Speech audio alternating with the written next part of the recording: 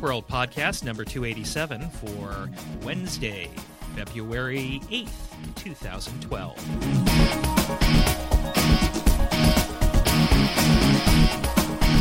Hello again, everyone. Welcome to the Macworld Podcast. I'm Philip Michaels.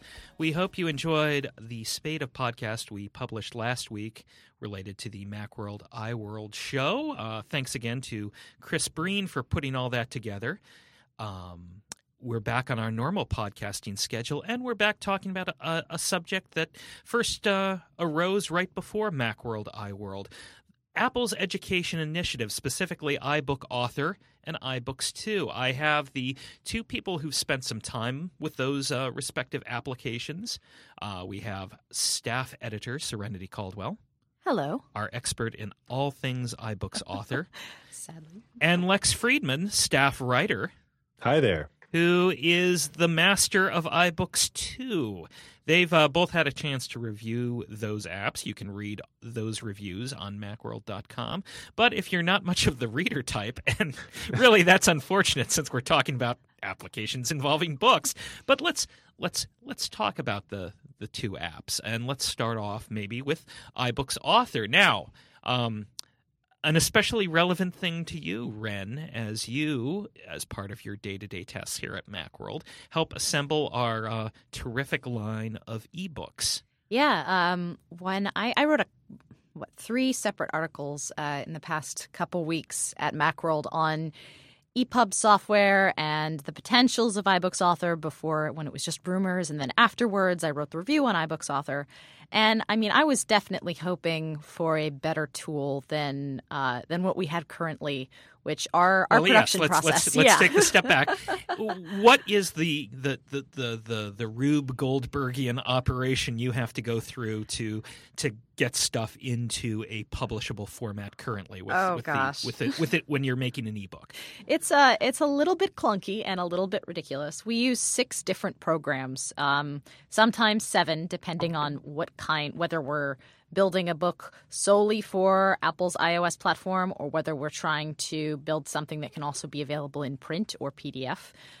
We use products like BB Edit, Apple's own Pages, Adobe InDesign, and then a couple of open source free software like Calibra and Sigil, or Calibre. I can never remember how it's pronounced. And then also iTunes Producer to upload the books. And it is a big hassle. A lot of the time we have to go from one program back to the other program, back to that original first program to make sure that everything's working. All of these programs have their own quirks and bugs. None of them do everything that we would like them to, hence why we use so many. And overall, we do this process because we love our readers, and we really want good, really high quality books to come out of this process. But definitely, it is not ideal. Okay, so if you were to break down what the bullet points are for what you're looking for in a publishing setup, what would it be? The perfect EPUB. Well, actually, I did, in fact, write an article on Macworld.com about this. And I'll just go down the list. Yep. First thing Absolutely. is editing directly in the EPUB format. The EPUB, which is the ebooks format, is our primary format that we work in. We also export to Mobi for Kindle, but overall, it would be really nice to have an editor that actually works in the EPUB format. BB Edit can open EPUBs, but you can't add images and you can't add files to it. So unless you're making some basic corrections, it doesn't work so well. And an open source program called Sigil does allow you to edit directly into the EPUB, but it's a cross-platform tool and such is very, very clunky. So having direct EPUB editing would be awesome. A WYSIWYG editor, which iBooks Author actually is, which basically allows you to, instead of having to work in code and work in CSS, you can instead lay out the book like you would in a program like Adobe InDesign, where you can drag images and you can format text just in a rich text environment. However, one of the nice things about WYSIWYG editors is being able to flip from the nice rich text view to the code view, and iBooks Author unfortunately does not have that. Being able to import from programs like InDesign or like Pages that have change tracking software so that we can actually, when we're importing our copy, so that we can actually track let's say if our copy editors want to make changes or if we want to add images, things like that, we can have a good log of that. Right now, unless we're working in Pages or InDesign, there's no real way to do that, and then we have to export it to a different format. So being able to import from something. iBooks Author, again, has limited import functionality. It can import from Pages so that if you want to build a book and you want a copy editing process, you can do so first in Pages and then export it into iBooks Author. But there's no real way to export that iBooks Author file back to Pages where it can be edited further without some hijinks and some workarounds. So that's unfortunate. And then editing, my last two ones are editing for metadata. So being able to edit the cover for the ebook and also edit who the authors are, the title, things like that. Apple's iTunes Producer and Amazon's Kindle Uploader do relatively the same things, but it would be nice to edit all of this information before you start submitting it to a program. And then my final thing is in direct upload to the iBook store, which iBooks Author sort of has. It has a button that says publish. Unfortunately, all that does is it pre-packages the book that you have been working on for Apple's iTunes Producer. You still need an iTunes Connect account. You still need to have signed a contract with Apple. And unfortunately, you still need to have an ISBN number for your book, which Amazon's published a Kindle service does not require that you have an ISBN, so it's easier for independent authors to do so. Whereas if you're publishing to the iBook store, you're required to have an ISBN, and that's at least $25 investment, and even more so if you want to publish more than one book. So those are my big features. So you touched on the next question I was going to ask in your last answer, but I'm going to ask it anyhow. Shoot. And so the interviewer asked, as if he had not been paying attention, would you say that iBooks Author lives up to everything you were looking for and more, or does it fall short in some areas? He asked as if he didn't already know the answer to that question. Well, I respect iBooks Author in some circumstances. It is definitely a huge leap forward in comparison to most other EPUB tools. And by gosh, there are a lot of them, and none of them quite do what we want. So I'm not entirely surprised that iBooks Author doesn't quite fit my workflow either, because everybody's workflow is different. In terms of specific features I want, it has, as I said, it has like a combination of 1 out of 4 or 5. In that it has half credit for being able to have that publish button to the iBook store, but doesn't actually publish. And then it also gets half credit for being a WYSIWYG editor, but it doesn't have the code view. So that's lacking. What iBooks Author does do is if you want to build really, really nice books for the iPad and actually have them look like how you've been building them, which if anybody's worked with e-publishing software before, they know that getting a book to look the way you'd like it to, when in contrast between when you're working it on the computer and when it actually appears on the end device, is very difficult. And as a reason for that, Apple has basically made iBooks Author export to these weird .ibooks files, which are kind of like the EPUB files that it supports in iBooks, which are open and are also used, I believe, on the Nook, although Amazon has a proprietary format that they use. But they have crafted this iBooks tool so that they can basically ensure that everything you do in iBooks Author translates exactly into iBooks without any weird translations or misplaced images or weird font hullabaloos. So iBooks Author produces in landscape mode fixed format books for your iPad, and for your iPad only, unfortunately. This tool does not create books for the iPhone, which for us at least, for Macworld, is a really big non-selling point, because we like to distribute our books on the iPhone, on the iPad, and then other platforms, which we'll get to in a second. Right. And the first of many iPad-only features we'll be lamenting in this podcast, I believe. Yes, exactly. So that's one problem with iBooks Author. But, I mean, it does if you want to create an iPad-only book and you're willing to live with limitations, if you're willing to live with the iPad-only limitation, you're willing to live with the fact that as it's a relatively new tool, it still has a couple of bugs, and also the initial templates that it has out are very clearly geared towards textbook authors. And in fact, the program itself has quirks that are very clearly geared towards textbook authors and teachers wanting to create textbook materials. You can create different books, and in fact, there are already people who have released free templates for iBooks Author, and you can also create your own template. It's still, if you're going towards the program as a complete newbie, and you really don't want to invest a couple hours building your own custom template for a book that's not a textbook, you're going to run into some trouble. Okay, let's pull back from wish lists and all that for a moment. Let's talk about the process of using iBooks Author, and just someone sits down to create a textbook. How are they going to find using this application? Well, if you're sitting down to create a textbook, it's actually remarkably simple. iBooks Author lays out most everything for you in a pretty clear-cut, easy-to-use fashion. They have really nice support documents available on their website as well, which I think we can probably put in the show notes. But it gives you a template. It's one of 5 templates, I believe, or one of 6 templates, excuse me, that are all based. There's a basic, a contemporary, a modern type, classic, editorial, and a craft template. And editing those is fairly simple. You just choose from the style of page, just similar to if you have any familiarity with with Apple's iWork line of products, then working in iBooks Author should be very similar. Even iWeb to a certain extent, if you have familiarity with that, and you can. Adding text is really easy. Importing from Pages is actually fairly impressive. It won't keep everything, but if you're importing text and images, it'll keep it mostly in line. And then you can also, like you can with iWorks documents, you can add extras. You can add shapes and image masks and transitions, and you can also add this new category that they've offered called widgets, which allows you to put in an image gallery or a media file, a video.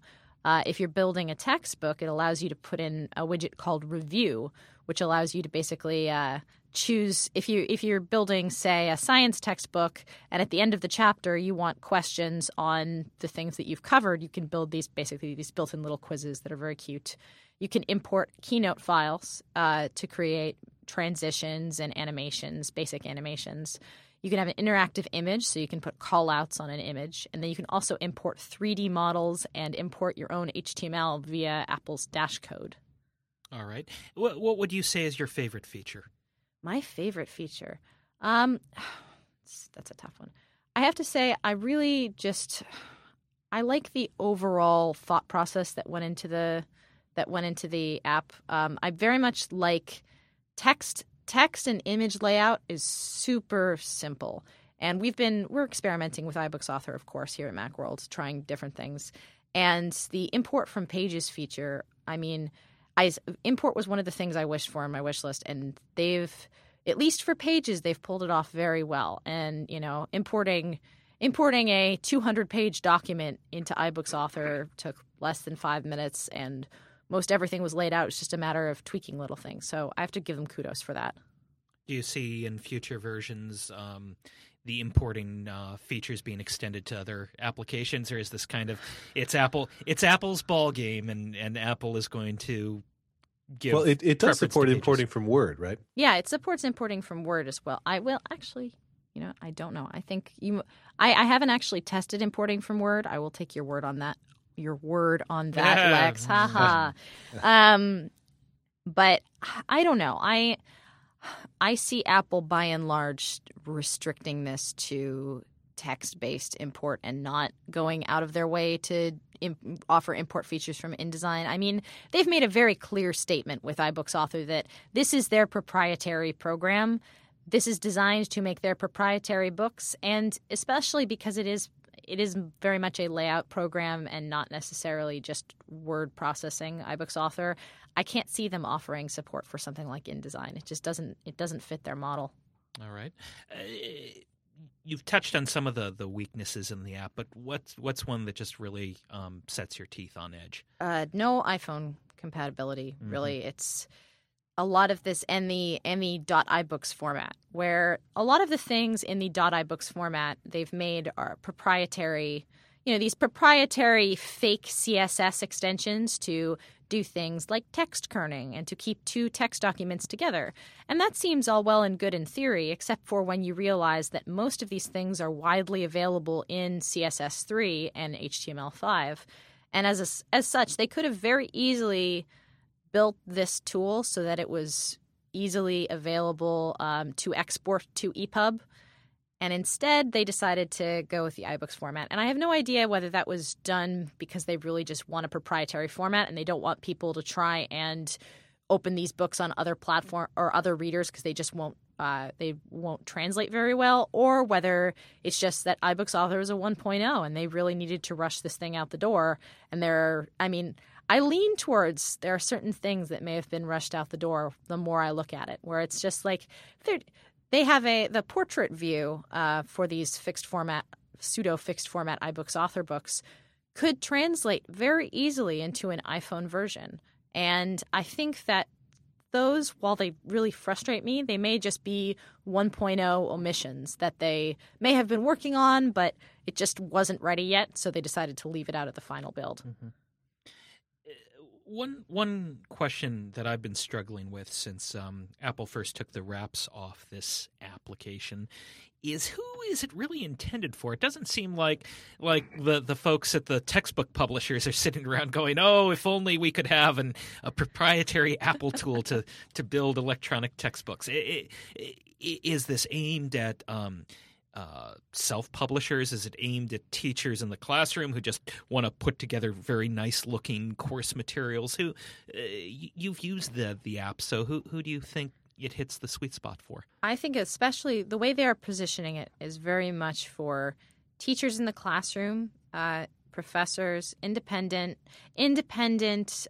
educators who really want to put together materials for their students in the next generation age, who don't want to build people who can't really afford to build an app for their students, or small publishers who really do want to put something out for sale but don't necessarily want to build an app, or they don't want to build just a static book, or they don't want to put the time and energy into trying to work and wrestle with the EPUB format to make it look properly. Mm-hmm. I mean, the big problem with EPUB books to date is just to make anything that's interactive, which is something that textbook, small publishers and teachers really want to do.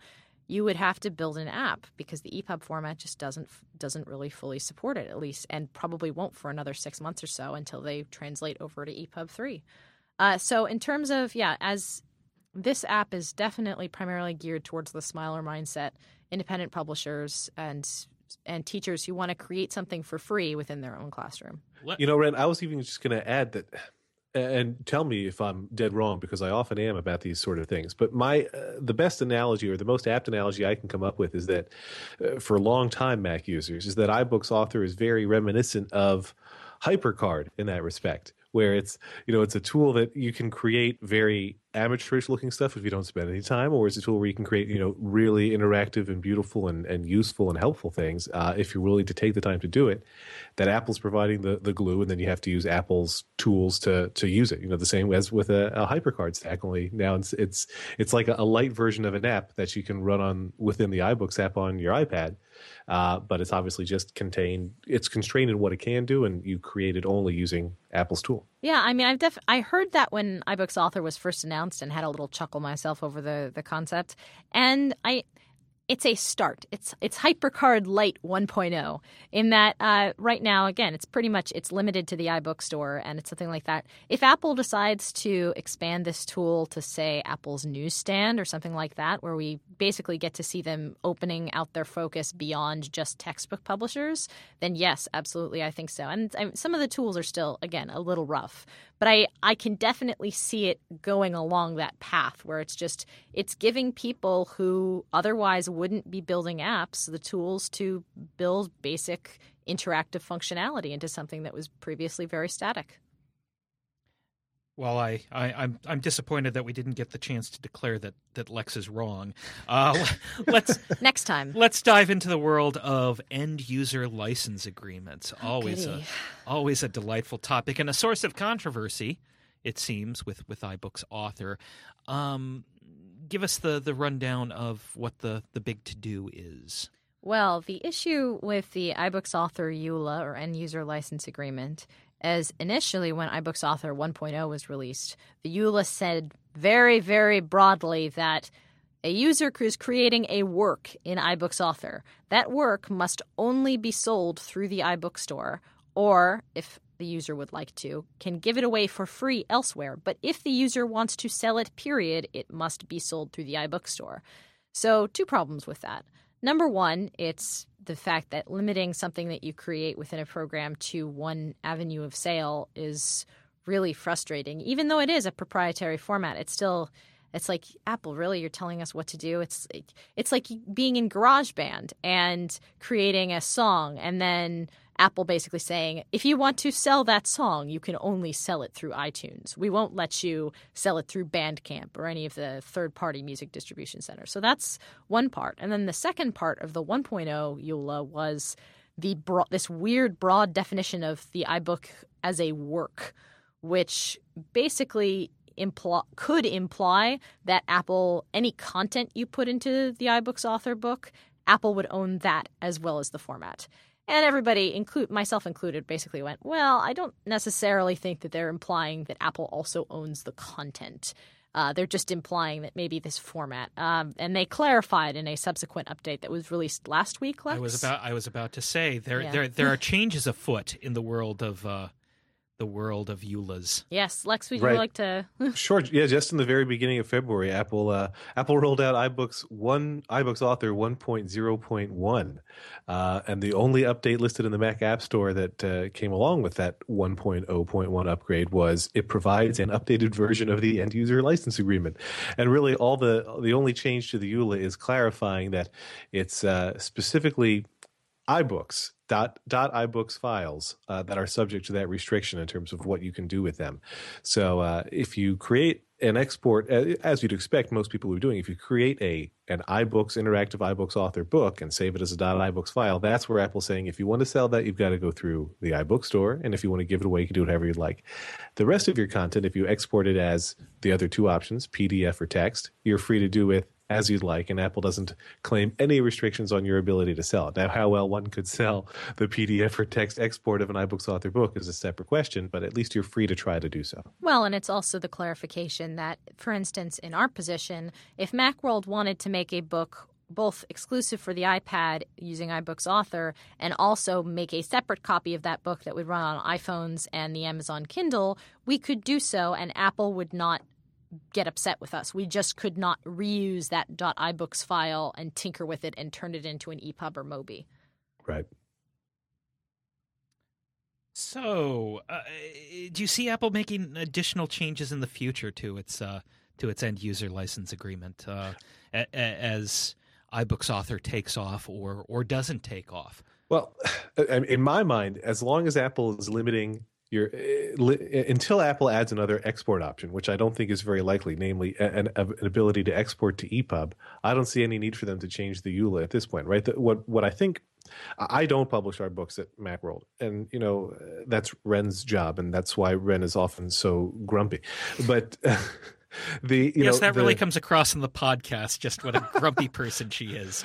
But only on certain days. Right now, if I were in Ren's shoes, it would be the biggest frustration to me about iBooks Author is that if I create a book, I can't just create a beautiful interactive book in iBooks Author and export a dumbed-down EPUB version to share with other devices. Instead, I've got to create one for instance in iBooks Author and then go into an EPUB creation process like Ren described to create books for other platforms. If Apple doesn't change that, if Apple doesn't give me the option to export a dumbed-down EPUB version, then there's no reason for them to say, we're going to continue to let you create these beautiful interactive iBooks files, and you can feel free to sell them without going through our store. And give yourselves all the profit and cut us out of it. It's the same reason Apple doesn't let people sell apps outside the App Store. You can sell, a web app, and I think Apple's responsible. Sure, you can create a generic EPUB file and sell that on your own.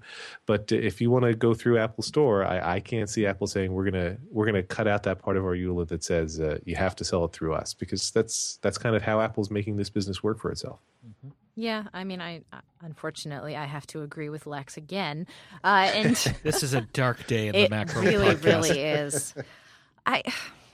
I would love for iBooks Author to export to EPUB because, again, as Lex said, it would make my job so easy because then I could just lay everything out and then just press 2 buttons, check it out really quickly, and then be like, oh, this looks pretty. I'll just put these up on the store. But unfortunately, the world of EPUBs is not like that, and I really don't see Apple making any step towards more open compatibility, at least with this program. Maybe in the future they will put out an EPUB Author, but this is very clearly iBooks Author.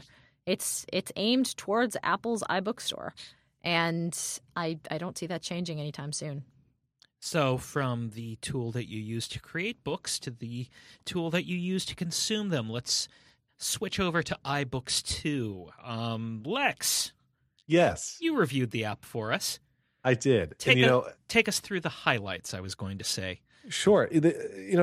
When I reviewed iBooks 2, to me, Apple has sort of glued together 2 separate apps. That was sort of the thesis, I think, of my review. iBooks 2 contains pretty much the original iBooks that you know and either love or at least like, and then sort of glommed on a separate hybrid upgraded iBooks 2, which is the version that can read these new, beautiful, interactive iBooks Author style books, mostly textbooks right now. I can understand very clearly why Apple didn't want to create a second and separate e-reading app to handle those books, but it really it's 2 different experiences within the iBooks app now when you read one versus when you read the other. So if you've ever used iBooks before, iBooks 2 is exactly the same when you're reading traditional books with words and maybe some images and nothing else. Where the real changes are when you're reading these new fancy books, and the experiences. And these are the fancy books or optimized books that you're getting through the textbook section of the iBook store, correct? Right, okay. Exactly right. And now assuming folks publish books, like for example, our books aren't textbooks. If we manage to publish some iBooks Author books through the iBook store, you'll be able to find them in other sections too. And I believe that Apple owns the special distinction now. If you look through the iBook store, different books now have, just like apps do, they'll tell you what their requirements are. To read this book, you will need an iPad running iOS 5 with iBooks 2 or later.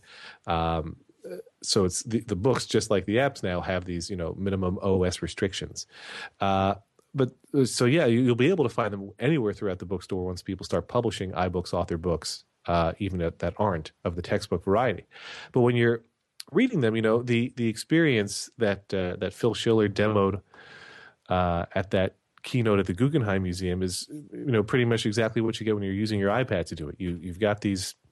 Ren, you'll have to tell me whether iBooks Author generates them automatically or you do it yourselves, but you've got these interactive tables of contents that you create where each chapter gets an overview of the contents within that chapter and you can jump ahead to them. And then when you're reading, it's a fairly traditional flipping through virtual pages as you go. And then whenever you see one of these interactive elements, you tap on it and start interacting with it, whether it's a photo slideshow or a 3D figure or a video or some other kind of fancy animation.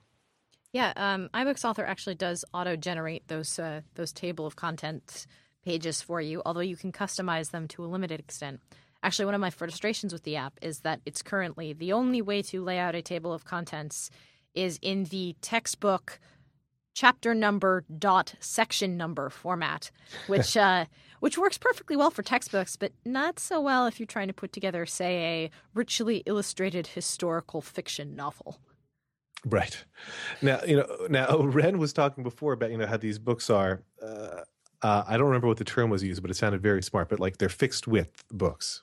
Fixed format. Pseudo fixed format, because they're fixed format in landscape view, but in portrait they reflow, which basically means that you can change the text size at will. Exactly right. So, one of the advantages of ebooks over paper books is, with ebooks you can tweak the font to your liking, at least as far as the app will allow you to do so. So if, as you get older like me, you can bump up the font size from what Ren might be comfortable with. So, you can't do that when you're reading the traditional book when you're reading the optimized iBook in landscape format. But like Ren says, if I switch to portrait, I can suddenly tweak everything. All the interactive elements and images and other things that are more fancifully laid out in landscape get shunted over to the left margin when I'm in portrait mode. And then so I can still tap into them and interact with them and see each thing, and it'll get larger when I do so, but the text itself just runs in a long, a column that I keep comparing to Safari Reader. It's basically just the reading optimized version of the book. The only thing that I think is truly tricky isn't necessarily the right word, but the non-intuitive, let's say, about using iBooks 2 when you're reading one of these optimized books is how you get back to that chapter listing. It's this, to me at least, it's not an entirely intuitive gesture where you basically do a 2-finger or more pinch to get out of your page that you're reading back to the table of contents. And there's no direct single tap way to get there. You can tap on a button in the header and then tap on the table of contents button. But if you want to go right back to the table of contents, you sort of pinch together your page to get back there. When you're reading a regular book within the app, it's a little bit simpler. You can just tap and go to where you want to go a little bit more natively or a little bit more intuitively, let's say. But I mean, that's really a pretty small critique to level at this when you're reading optimized books. Is there a particular feature with iBooks 2 that you enjoy? Well, it's subtle and it's perhaps even silly to love, but I'm very impressed by the improvement Apple made to highlighting text, at least when you're reading optimized books. When you can see the experience is really lousy on a hardware Kindle, except for the touch ones, where you have to sort of move a little cursor around to where you want it to go and hit a button and then move the cursor to where you want your highlight to end and then press a button again. And even on, the Kindle and iBooks apps in their original incarnations on iOS,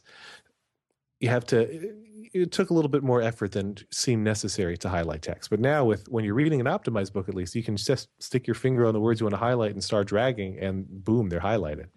Then if you want to get fancier and add notes or change your highlight color, you got to tap on your highlight again. But it means you can highlight text as painlessly or as, friction-freely as you could with a regular highlighter, which you probably don't want to use on your iPad.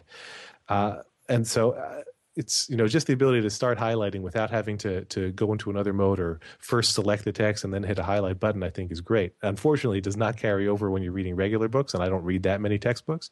But I'm optimistic that Apple will put that saner, smarter, quicker highlighting feature on the reading regular iBooks side as well. And the highlighting features support the new note card capability. Exactly. Okay. And so those new note cards, just in brief, are pretty fancy. Apparently the word the sponsored word today in the podcast is fancy. Yes, brought to you by the letter F. I'm imagining Lex dressed in breeches and wearing a top monocle, hat and cane. Hat and cane. I'm a fancy guy. People who know me know this. Mm-hmm. But so all the notes you take, like I said before, when you make a highlight, you can then add some notes to it if you'd like. But all the notes that you accumulate can be gathered up into a notes view. And you can just review your notes and see all your highlights, see any other notes you added and tap into them. Or you can tap the study cards button, and then you get these large, photorealistic note cards to look at. And the note cards contain all of your highlights on one side, any notes you added are on the flip side. You can also get any built-in glossary terms you can have included in the note cards as well. And it's a nice way you can have the app shuffle them up and then quiz yourself and just, tap to flip them over, flick them away to rotate to the next card. And, as a student, I never studied using note cards, but that's probably more a testament to my own laziness than anything else. I think I can't swear to it, but I think that if I were a student now and had a textbook that was on the iPad and had this option, that it would be a very fine way to study since it gathers all your notes in one place. Yeah. Are there any features introduced in iBooks 2 that feel not fully implemented yet or that seem flawed or that you really didn't care for? Well, I bet Lex will agree with me on this one, which is not so much note cards, but making notes can occasionally be a little tricky. Or rather, making notes is okay, but once you've made the note, trying to open it, they stick they stick notes in textbooks right along the outer margins. So if you're trying to tap on the note, and this happened in the demo more than once, you will end up flipping the page before you get the exact tap size. And that happened repeatedly during the demos at the Guggenheim, which I found quite amusing. We touched on this earlier. This is an iPad only capability, and I know, Lex, that you are not really understanding why Apple went with that. Yeah, decision. that's probably my single biggest criticism against that I can level against the optimized iBooks experience. Like Ren was saying earlier, they've got this portrait view that makes things that I think could be easily somehow, if anybody could do it, Apple's designer could do it, ported to the iPhone. It seems to me that one of the advantages, I talked about font sizes already, but one of the advantages to ebooks over paper books is that I can read them anywhere and that everything's always in sync, and I don't have to carry an extra book with me. So if I am in the middle of a great sci-fi novel, let's say, and I'm reading it on my Kindle, and then I find that I'm in the passenger seat of a car with time to kill, I can catch up on a few more pages from my iPhone, and it's exactly synced right. The fact that I can't read these textbooks on the iPhone doesn't just mean that there's fewer opportunities for me to do my studying, but it also means that Apple makes its own job harder. If Apple really wants to dominate the textbook market, now they've got to require that every single student who wants these textbooks owns an iPad. And I think it's probably much more likely that a lot of these students own iPhones or iPod Touches than iPads. And we're not even talking about the lack of Mac equivalent software for iBooks. Right. Okay. You've said that it's sort of two experiences in one app. Is the textbook reading experience in iBooks 2 a good one, Lex? That's a loaded question. It is a loaded question. It's, what? Here's the thing. The textbooks are beautiful. They're very cool to look at. They're fun to read. And I literally laughed in my seat at the Guggenheim when they demoed the first book and they open it and they say, look, when you open this book, a movie plays. I've never seen a textbook do that. And well, clearly that's not a textbook, right? That's a movie instead. But, when you read those books and you have it in landscape mode, the interactions are very cool. But I guess, and I feel like an old fuddy-duddy for saying so. I'm also sponsored by Fuddy Duddy. But it, it just feels a little bit limiting to me that I can only experience those nice multi-column layouts and clever interactions in the way that the book designer wants me to appreciate them if I'm willing to stay in landscape mode and thus sacrifice my ability to tweak the fonts to a more readable size. Like, it seems silly to me that the default font I've seen in all the textbooks I've looked at, and I've looked at several of the ones that are available today in the App Store or in the iBook Store, it's a little small. And I like to bump up the font size when I can so that I don't have to worry about squinting or getting a headache from reading text that's a little bit smaller than I prefer.